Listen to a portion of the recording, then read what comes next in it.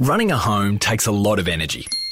So at Energy Australia, we've created the Total Energy Plan. An energy plan that, yes, ticks the boxes. Get a discount off your total energy bill, guaranteed. No lock-in contracts and fixed rates for 12 months. Find out how you can save with our Total Energy Plan. Energy Australia. Light the way. Conditions apply. To view basic plan information documents, visit energyaustralia.com.au. You're listening to Kindling Conversation with Siobhan Hunt, part of Kindling Kids Radio. Is this photo going to massively embarrass them when they're 21? You just have to think about how people are going to use it, think about how it could be used, and then sort of reverse engineer your behaviour back from that. If you could put all the extracurricular activities within the school and have them run until 5 o'clock, that would be perfect. That's a great solution. You need to talk to the government, Nia. Were you out late, or did you get to 9 o'clock at least? Mate, we were out till like 10:30. Today we're talking about when we need to start teaching gender equality, overcoming childhood fears, when our kids annoy the heck out of us, and whether marriage makes you healthier or not. It's an appropriate topic to chat about today, given we're joined by real-life married couple Mark Fennell and Madeline Jenner, who have 2 kids together. Mark is the host of the SBS The Feed, or I should say co-host, and download this show on ABC Radio. And Madeline Jenner is a producer for Radio National. Welcome to you both. Hello. Hello. And yes, this is the first time we've had them back on since we've stolen a grab from Mark's wonderful advice about It was shocking using... to hear that. I was like, God, who is that high-pitched nasal person? Why would you volunteer to put that on and repeat on radio? Because it was very insightful. Okay. So, guys, can you tell us about your kids? We have a 3-year-old who is a boy, and we have a nearly 1-year-old who is a girl. Yeah, Max and Sophie. Max, I wasn't sure if we were doing that. Well, it's a bit weird to not. Yeah, I It's guess gonna get so. complicated. They have no names. We don't believe in naming No our name children. one. No names. Respect our choices. No name 1 and no name 2. At least it's not Apple, right? Max, you would say, is extremely rambunctious, larger than life, very well-developed sense of self. Like all 3-year-olds? Yeah, and Sophie's extremely charming and chilled by day and extremely nocturnal by night. Ah. Not that nocturnal. No. Not compared to No, Max, no, but, true, not but compared to Max. annoying. I remember. Just enough to be uncomfortable and make us bleary-eyed. And at this age, at 3, can you start to see who Max takes after in his personality? Maybe. I don't know. I actually don't know. It's parent. Look, okay. A bit Talks of for a living. both. This is embarrassing.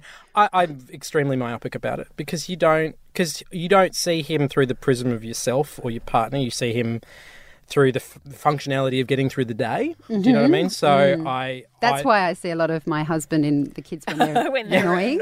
I see.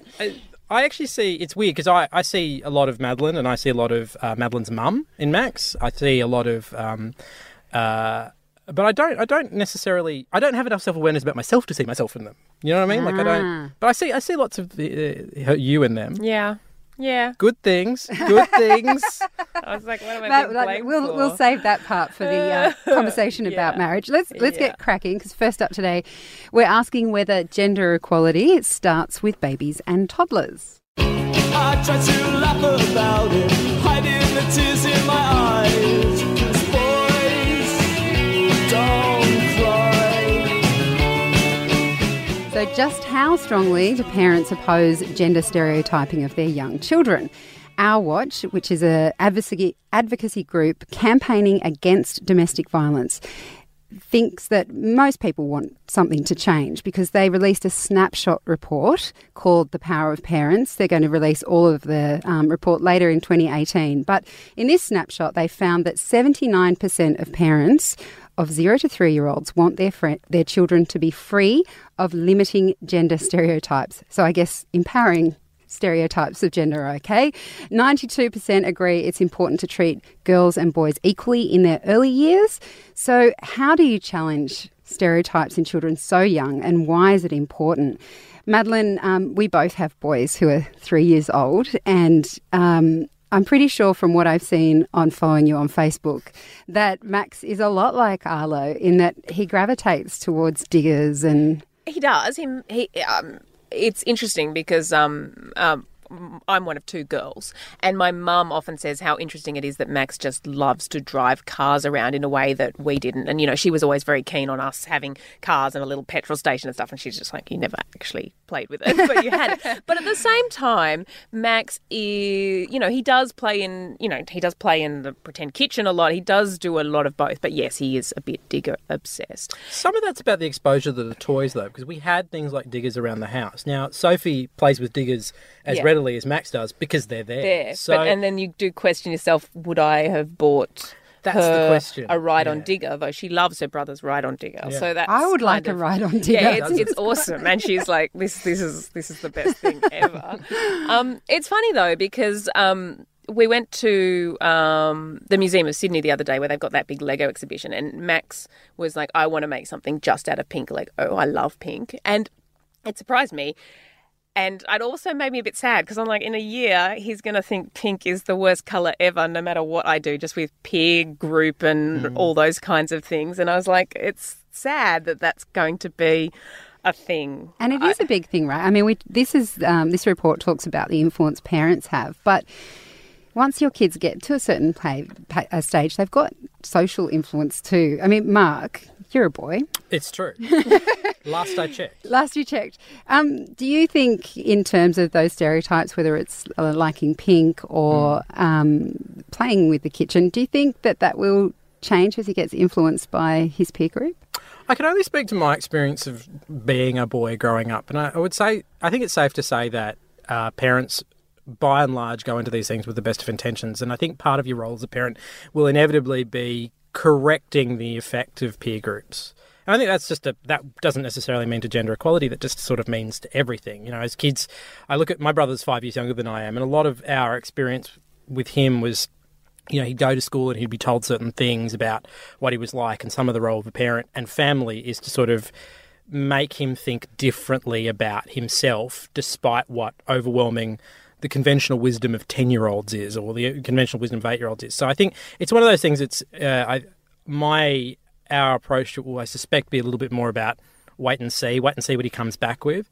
And also the other thing is if he is comfortable playing with the iconography of a boy, that's fine. If he's comfortable playing with the iconography of a girl, that's also fine. So it's sort of about just waiting to see where his interests go as well, rather than go, well, we have a gender equality plan for you, and just, you know, sort of approaching it as it happens. I mean, you know, you cook. Like, I mean, a lot of the girl things. I mean, and Max still happily takes a stroller with a doll in it to the park often. He's very good. But a lot of those things that are girly are actually just kind of life things. I mean, you know, Mark takes Sophie to the park with a stroller, so he doesn't necessarily see that yet as like a mummy and baby thing. He just thinks he's the dad taking the kid in the same way as Mark, you know, cooks. So therefore, why would it be a girl thing to be? Yeah, that's true. Maybe that speaks to our relationship to mum-dad Yeah, but roles. I don't know what the solution is. I heard of a person, and I don't know this person, but it's like a friend of a friend who was raising their kid genderless, in the sense that the two parents know the gender of the child, but they're not telling anyone else. Wow. Yeah, full on. I mean, I don't know this person, but I don't know how you do that. That sounds like a social experiment. There are things, though, that, like, just practically speaking, that I think, like, not you, but I could do better. There was a conversation. So Madeline works with a play group, and they were moving it yesterday. And I was home with Max and Sophie because I've had the last 2 days off work. And Max asked where was Mummy, and I just sort of instinctively went, Mummy's at work. Now at the moment, Madeline's on mat leave, and I work a lot. To be fair, I work a lot. We know, Mark. And you know, he just went, Mummy, work. And I was like, ooh.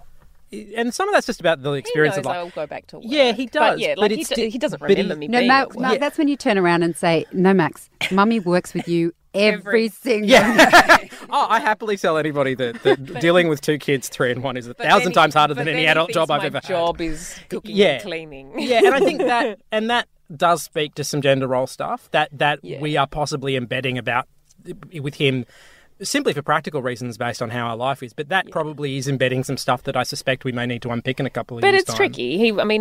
He doesn't remember being 2 and me going to work very well. Another few months and I'll be back at work, and it will be more and then he won't usual. That too. Well, yeah, exactly. Can I ask, part of this report is also looking at the fact that, not the controversial thing, but the thing that stands out is they're talking about really young kids, so from 0 to 3. And they've also touched on changing the stereotypes in fairy tales.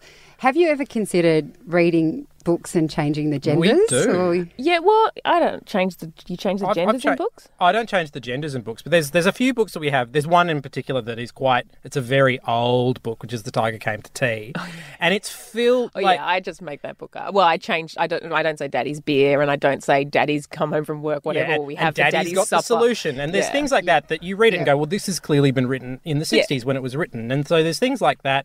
What did really strike me, though, actually, is the number of books we have where the protagonist is male is really striking. And it's obviously better now. It's about what we choose to buy and stuff like that. But the number of times where the protagonist is sort of like a Anglo kid boy is really like, oh, you don't notice it. And look, honestly, like, you don't notice it until you start thinking about it in the context of your kids. But it was like, oh, right, we probably need to buy more girl-based books by the time Sophie gets older. And then I'm thinking, actually, no, we need to do this now for Max, because Max just thinks he's, as a young boy, the centre of every story, and that's not necessarily always the case. Yes and no. He likes Rosie Revere more than Iggy Peck. Yeah. I don't know Rosie why. Revere is awesome book. Well, they're both good books, but I don't know why he doesn't like Iggy. He's not into Iggy, but Rosie and Ada he prefers. Ada Twist, Scientist. You guys are so on the money.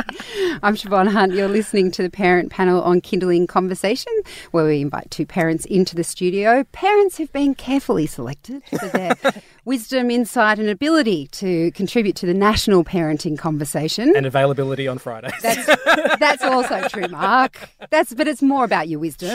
Sure. Today I am joined by Mark Fennell, who's the co-host of SBS The Feed, and he is the host of Download This Show on ABC Radio, and Madeline Jenner, who's producer for Radio National, who is a producer on Radio National. Together they have Max, who is 3 now, and Sophie, who she'll be 1 at the end of the month. 1 and raring to walk. Yes, at some point. Up next, we're going to talk about overcoming childhood fears. Kindling Conversation.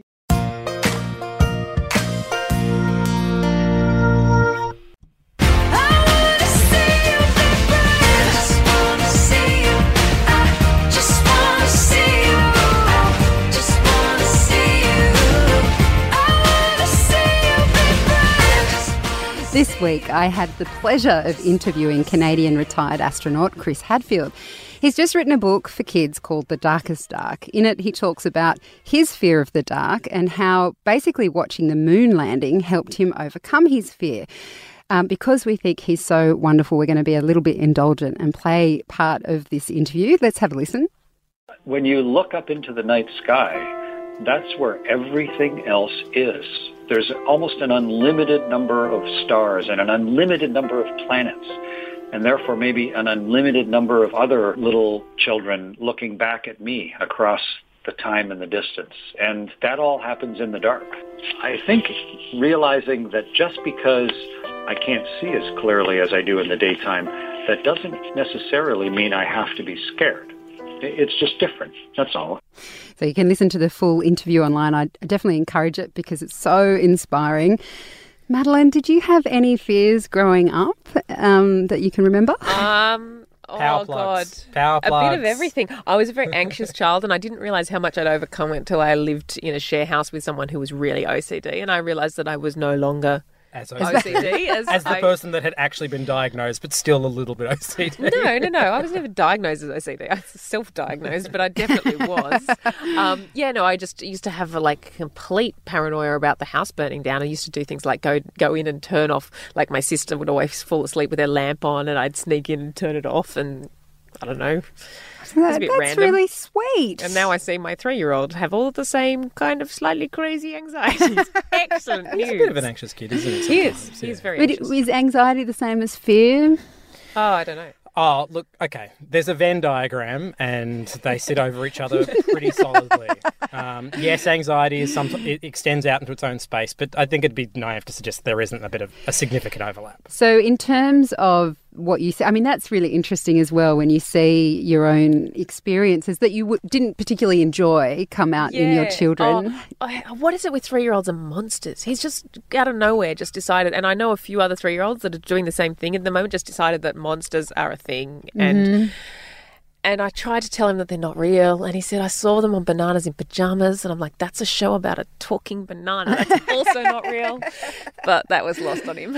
Yeah, I mean, it's trying to explain the reality. But that's the hard thing, right? Our childhoods feel a long time ago now, and maybe we can't remember what worked to help us. I mean, how do you try and allay Max's fears? Look, he's not completely paranoid about things like the dark and things. Like, he's all right. Like, he's not, I've heard of, kids with far greater issues. But yeah, I don't know. I mean, it's a lot of telling him that monsters aren't a real thing. But and I'm not repetition. And I'm not even sure that he really gets what they would be, or could, like, it's kind of just like a word he's heard and something that he figures must be scary. I'm not sure. I don't know. And sometimes I think with kids of that age, or even a little bit older, fear is also fun at times, depending on how they're expressing it. So when Arlo talks about monsters and bears, it's always something fun to run away from, or there's a bear outside, or there's a monster outside. It's not like what Chris Hadfield was talking about, in the sense that he just was terrified of the dark. Which I can imagine that it probably happens neurologically at some point, where your imagination grows and you start to see things in shapes. And I've never grown out of it. A fear of monsters? No, fear of the dark. Never, ever grown out of it. Yeah. And what is it about the dark? I blame the X-Files for I was going to say, it. There's got to be something. No, I'm if I'm out at night and it's dark, I'm really completely irrational extra layer of anxiety sits on top of everything. Yeah. And like you're a grown up, right? You recognise that, it's obviously not. I mean, this is news to me. Yeah, so that's why you come on radio. Yeah, and big wide open spaces, hidden. and big wide open spaces too. Those two things I've never You can recognise it's there. You can recognise it's ludicrous, but you still feel it, so it's there. And are you aware of anything that might have triggered? I mean, you said the X-Files. I remember but no, seriously, after I saw The Sixth Sense, I could not go near a bed without thinking an arm was going to shoot out and grab my ankle. Like, there are things that sometimes stick in your consciousness. No, I can't link. Look, whatever it goes back to, I've clearly blocked out, if anything at all. But no, I can't link it back to anything specific. But no, it's always been something that's sat there. And I remember the one that still weirds me out is big amount, and this is going to sound ludicrous, and you should feel free to laugh at me, but big amounts of the colour blue. Like, I can't look up at the sky. If I lie on my back and look up at the sky, I get a thin layer of anxiety. I can't do swimming pools, big, large swimming pools. Yeah, really? It's really weird. I don't think that's weird. That makes sense to me. You don't have contact lenses in swimming pools, and so I can't see. That scares you. Well, that would help. To make that would be a logical fear, right? Yeah, going into a large body of water without you can't see. I think that's normal. Yeah. But it makes sense on a kind of existential level, like a big blue sky. And if you're at all kind of contemplative, that could be frightening for sure.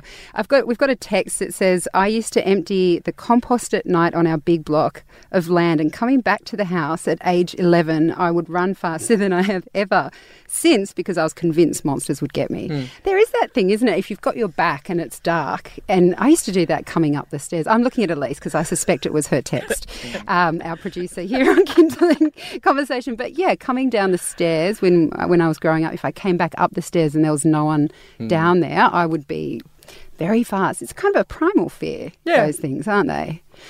Well, I'm glad that Max doesn't have any big issues to overcome. We haven't really helped any parents there, have we? No. Sorry about that.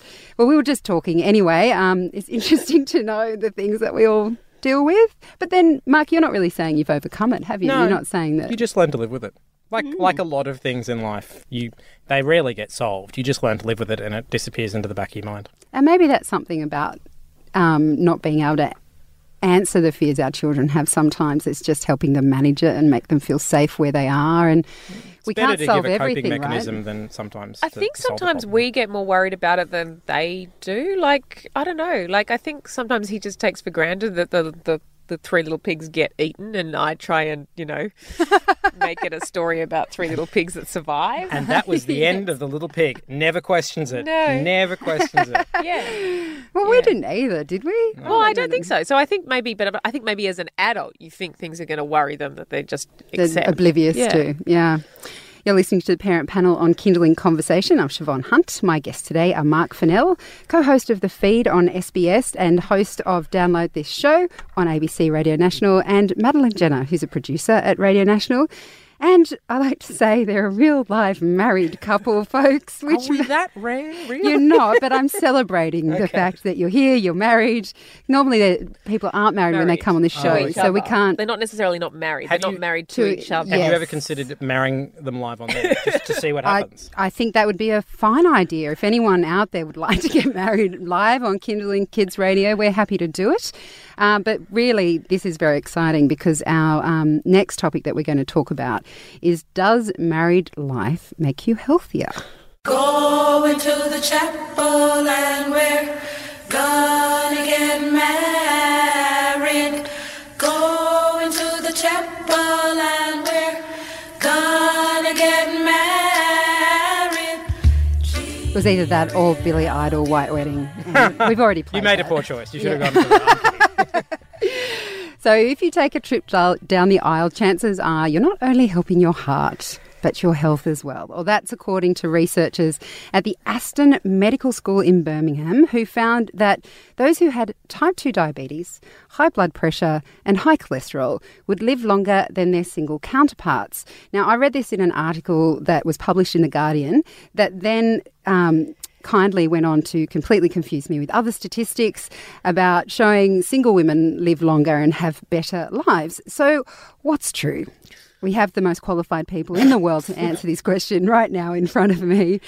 Madeline, does Mark make you a healthier person? This is a really hard one, and I think that's why all those statistics are a little bit BS, because they can't actually, I don't know what it's like to be not married with 2 children, and therefore that makes it a bit complicated to have an opinion. I imagine particularly being a single parent would be insane, I'm not comparing it in the slightest, but, Mark goes away for work for 5 days and you just go, oh my God, I just want to have a shower without 2 children in the room with me. I just want 5 minutes. So it would be incredibly tough, but I don't know because I haven't done it. Mark, what about the article was saying that part of the reason that might be the case is because you have a partner to nag you to do things like take your medication? Does Madeline offer those sorts of services to you in your nuptial agreements? There's no question that Madeline is the person that is in charge of our lives, and she makes the whole thing run. That is a given. Exactly. In terms of healthier, I look. It's, as Madeline said, it's impossible to make a big, broad generalisation because everyone's life and the structure of everyone's family is a little bit different. I would say that we were very healthy right up until the moment we had kids.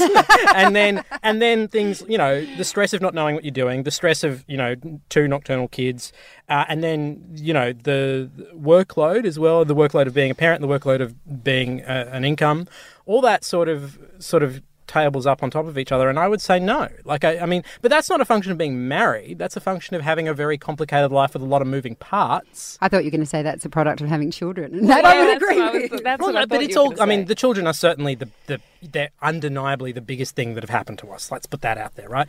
And so that throws that displaces a lot of other things that you would have done, including exercise and the way you cook meals and the way you. Actually, the way we cook meals is slightly shifted a little bit, but not drastically. We still like food, we still cook food, but I think the way you structure your life is different. So, and I think stress is probably the biggest change, right? So there's a pretty significant amount of stress with having 1 kid, 2 kid, and particularly in Madeline's case where you've got them by yourself a lot of the time as well. I'm not sure that actually is good for you in the long run, but it's I know, I'm sure there are studies that say having children makes you unhealthier. I'm sure there are. And also that study seemed to be talking about married and single as opposed to, just together, what does that mean? Or what does that? There was no notice. We were already living together, and nothing really changed when we got married. No, we got some good, white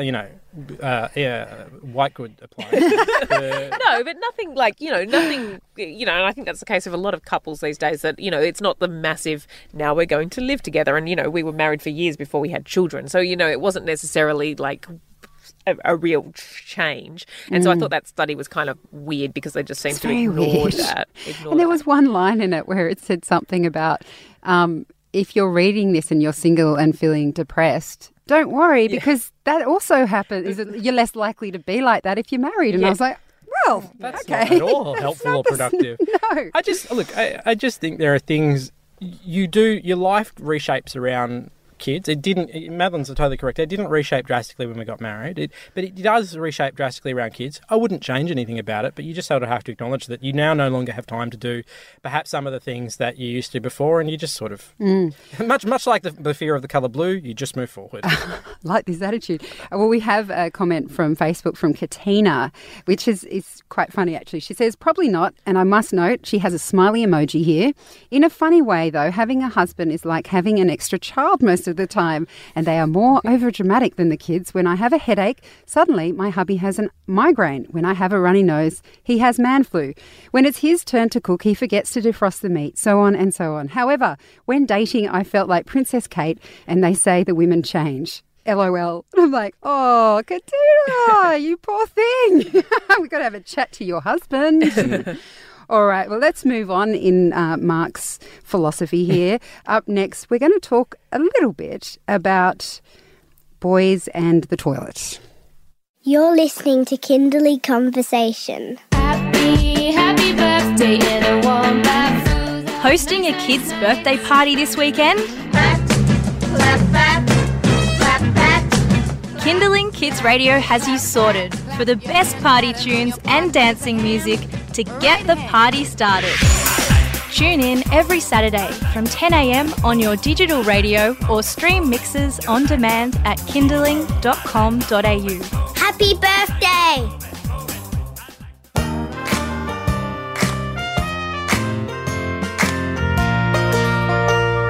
I don't go in undies, I don't go in my pants. I only go to the toilet on the toilet. So practical children's songs, aren't they? Yeah. This week I read a hilarious article by Caroline Tate. It was an image that went viral that she was commenting on. Basically, a mum was posting signs on her toilet to show her sons where to wee. I thought it was funny because it feels really true. My son, we sort of taught him how to wee sitting down, and then only when it became apparent when he needed to wee in public, the mechanisms of standing up and weeing became something quite obvious that we needed to teach him. Does he have the height for the bowl? Oh, God, no. We have to get him to stand on a thing. But the point is, there's the story, my husband was coming home on the bus and Arlo needed to go to the toilet, and Daniel he didn't know how to hold his equipment, and Daniel didn't think that was a good thing to do in public, even as his father wasn't a good look. So he held him up like Superman and aimed him at the toilet, at the tree, right? So, I mean, toilet training is always a bit... And if you captured pictures of this, please send it to me. No, I have a feeling that I'll get in trouble for saying even that. I mean, it is a sensitive topic. I'm just wondering whether we think as parents that kind of signage would help. In a way, I think it might, because they're going to try and avoid the signs pointing to the toilet and therefore my wee right in the middle. Or are they just going to wee on the signs? I'm not convinced that that's... Our child is like, oh, look, paper. I'm going to wee on that. It'll get wet. Oh, yeah, look what I can do. Yeah. I don't know if the signs work. Have you tried the signs? No, I haven't, because I try to abdicate my responsibility in this sense, because I have been told before that I do not have the equipment and therefore am not qualified to talk about anything. Yeah, I tried to teach Max to wee on a tree, and he just ended up like very too close to the tree, and it was not good. It's always messy. Let's face it. When kids have to wee in public, it's messy in your own home. There was another friend who was similar. You know, Max decided he wanted to do a tree wee because he'd seen a friend do a tree wee. But I was like, peer pressure is helpful. Watch this kid and just do that, because I can't and learn. Yeah, I can't show you. Yeah, I was like, I can't help you, and really now you're just like on the tree and weeing all over your pants, and I was just like, that's not how it's done. And I don't know how you train. I mean, is it really that hard, Mark? I mean, is weeing standing up hard? Actually getting it in the toilet bowl and not all over. No, it's not. But I'm 31. I've had some practice. You're 32. No, but I'm 32, and I've had some practice. How embarrassing. No, but the thing was, the comments on this viral video photo was saying, It's not easy, ladies. Yeah. How can you comment? Well, that's like all the people who do the ping pong ball thing. What? Yes, tell us about the ping pong ball. I've heard this. I've heard this is a thing. So you put a ping pong ball in They your aim toilet for it. and you aim for the ping pong ball. I don't know. I mean, I guess maybe they would like well, to. doesn't it I don't flush? know. Like, If I'm being honest with No, you, then you keep a gross toilet. Like it stays in your toilet forever. Like you don't take it out. kind of genius, isn't Except it? you got a but gross. disgusting. Oh, ping please! pong In ball the grand is scheme of gross things I we have know. with children until That's the age true. of 4 or 5. I mean, come on. That's true. Look, that's actually really clever, and it But you have- is, yeah, no, as it's somebody gross. that has the eye-hand coordination of a toddler, I could appreciate that. Actually, look, let me just flag: we're not there with Max, by the way. We're just he's only we're just 3. there. But it is actually, it would be quite hard now that I think about it, and your coordination is still being developed, and it's probably one of those things where. I'm quite. What's the I'm quite age forgiving. limit? What's the age limit? Oh, when different should for we? every kid. Oh, Different for come on! every Can't we kid. say by 13 they should be weeing in the Yes. toilet? Oh, I think so. Yeah. No, I think you can Sorry, say a I was lot like, younger I'm giving than them up until 6. I mean, No, you're giving them 4, I think. I No, don't know. I mean- Who knows? Okay, so Who knows? here's my question, Mark. things. Okay, this is what no woman understands. Oh, God. Okay, is that every public toilet designated to men Yeah. stinks to high heaven of wee. Yeah, so there you go. That's the suggestion because that. of urinals. Yeah, but that's the suggestion that older people can't aim, isn't it? No. No, it's 'Cause because of urinals are urinals. gross. Because Right, urinals okay. are gross. All right, because that was my next question. I have seen Are little urinals baby. gross? Yeah, Yeah, they urinals are gross. disgusting? Yeah, the baby urinal, that confuses me. What because is a apparently baby you can urinal? get one that a little urinal Oh, world that of no. links up to your toilet. I have a hilarious anecdote that links back to the gender thing, right? Mm. A friend of ours who had a baby was very new young baby, was in a baby shop, saw one of those urinals, didn't understand what it was, and then thought it was so ridiculous that this product was being like all boy centric, and was like, my child. And I was like, no, you fundamentally misunderstand what that thing is they're selling, because it was called like a boy wee, or it was called something stupid that was very boy-y, and they went on this big gender rant, and I was like, no. No, that is actually. I get your like gender neutral parenting, but that is more specifically boy than you think. Yes, yeah, it's designed. Yeah. Yes, exactly. So there you go. Okay, well, I think we've exhausted the wee topic. Just thank you for humouring me on that one. You should do a whole show. Just call it Splashback. You're good at giving us some names for things. Thank you, Mark. Look, before I let you go, we didn't do this last time, but I do love to talk to parents about lullabies, either ones that they had sung to them as a child or ones they might sing to their kids now. Mark, do you have a lullaby you sing to the kids? No, I like to tell stories, and I like to do lots of quiet talking. But Madeline About doesn't- anything at all? Yeah, no, but it's funny. My mum had one that I can still remember, but I couldn't tell you what the words were. I know what the melody is, and no, I'm not going to sing it. I know that face. Damn. But yeah, Was it English, or did she know it from like no, a it million wasn't years English. ago? No, so mum's Indian. And Like it's, Indian or yeah, Malaysian, or you don't know? Something from that part of the world. No, mum's from Singapore, but Indian. It's complicated. Anyway, yeah, it's something from that part of the world. Definitely wasn't English, and I know it, and I've heard her do it to our kids. And I just couldn't tell you what it is. But every time I hear it, I'm like, oh, I remember that. And I'm instantly transported back to 1991 or something, distant How does it past. make you feel to hear her sing that? Yeah, you're instantly transported back. It's a thing. It's embedded because it was obviously a thing that she sang not just to me but to my younger brother. So which means I would have been hearing it right up until I was 7 or 8. So that's probably why it has sustained such a big, the first 10 years of my life, I guess. Mads, do you sing to the kids? It's funny because my mum is a preschool teacher, and she, when Max was really little, occasionally sung, there's an Indigenous lullaby, Inanay Gapuwana, something. And she sung it to him a few times and it calmed him down, and I sung it to him a few times, and then I just would always, use it as my default song when and I think, weirdly, it not being English, it was just kind of like, you could just sing it over and over and over again. And so I did it a lot when he was a very screamy, refluxy baby that cried a lot, and there was a lot of singing and a lot of rocking. And I remember being in the car with him, and Eddie, must have been when Eddie Perfect was becoming Play School, and he was on local ABC radio doing a few songs, and that was one of the ones he did. And he started playing it, and Max just started screaming out of nowhere. Max was about like 18 months or 2 and hadn't heard it in a really long time, and I'm sure it was just coincidental, but I was just like, yeah. I've started doing a version of that, but just with like completely made up sounds. It's probably deeply culturally insensitive, but I've heard it so many times now because she's sung it so many times now that it's stuck in my head. Are you going to sing it for us, Mads? No. Okay, now that you've both we're not dumb. You've both said no. How do you feel when you hear that song now? Because we used to play a lot of Gurumul when Darcy was a baby. I didn't try to sing it, but when I hear that now, I almost get a bit weepy because it was such a intimate. No. That was when she was. I didn't have as a reflux baby, but that was the time that we spent together, and when she was really small. And as you know, your life just goes upside down once you have a baby. And so when I hear that music, it's just like And if you've sung it a lot yourself, do you have a personal connection with it? And also just the music, like we had one of those Melbourne Symphony, Music to Dream By or whatever it's called.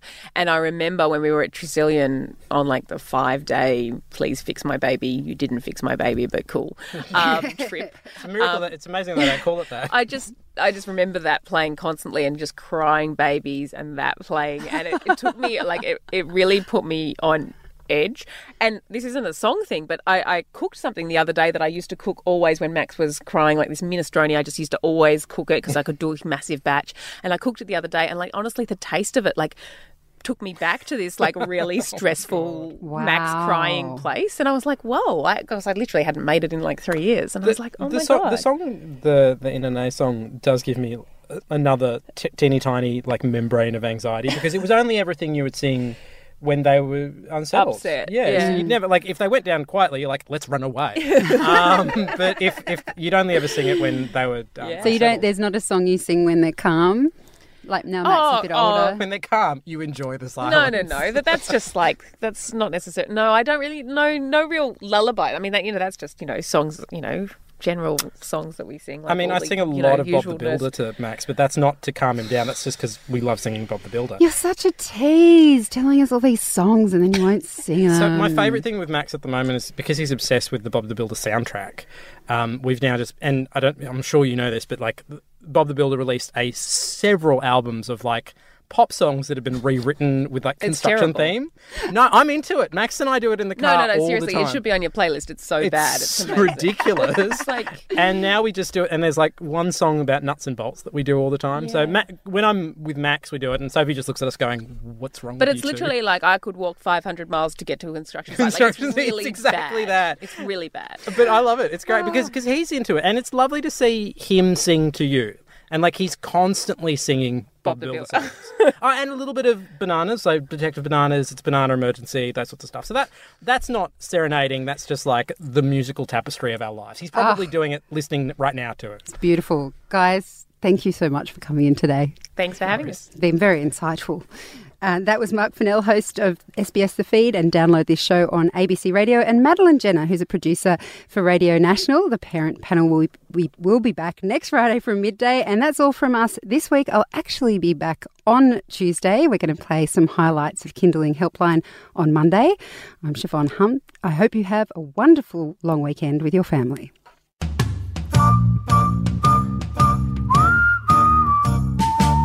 You've been listening to Kindling Conversation. If you enjoyed it, there's plenty more where that came from.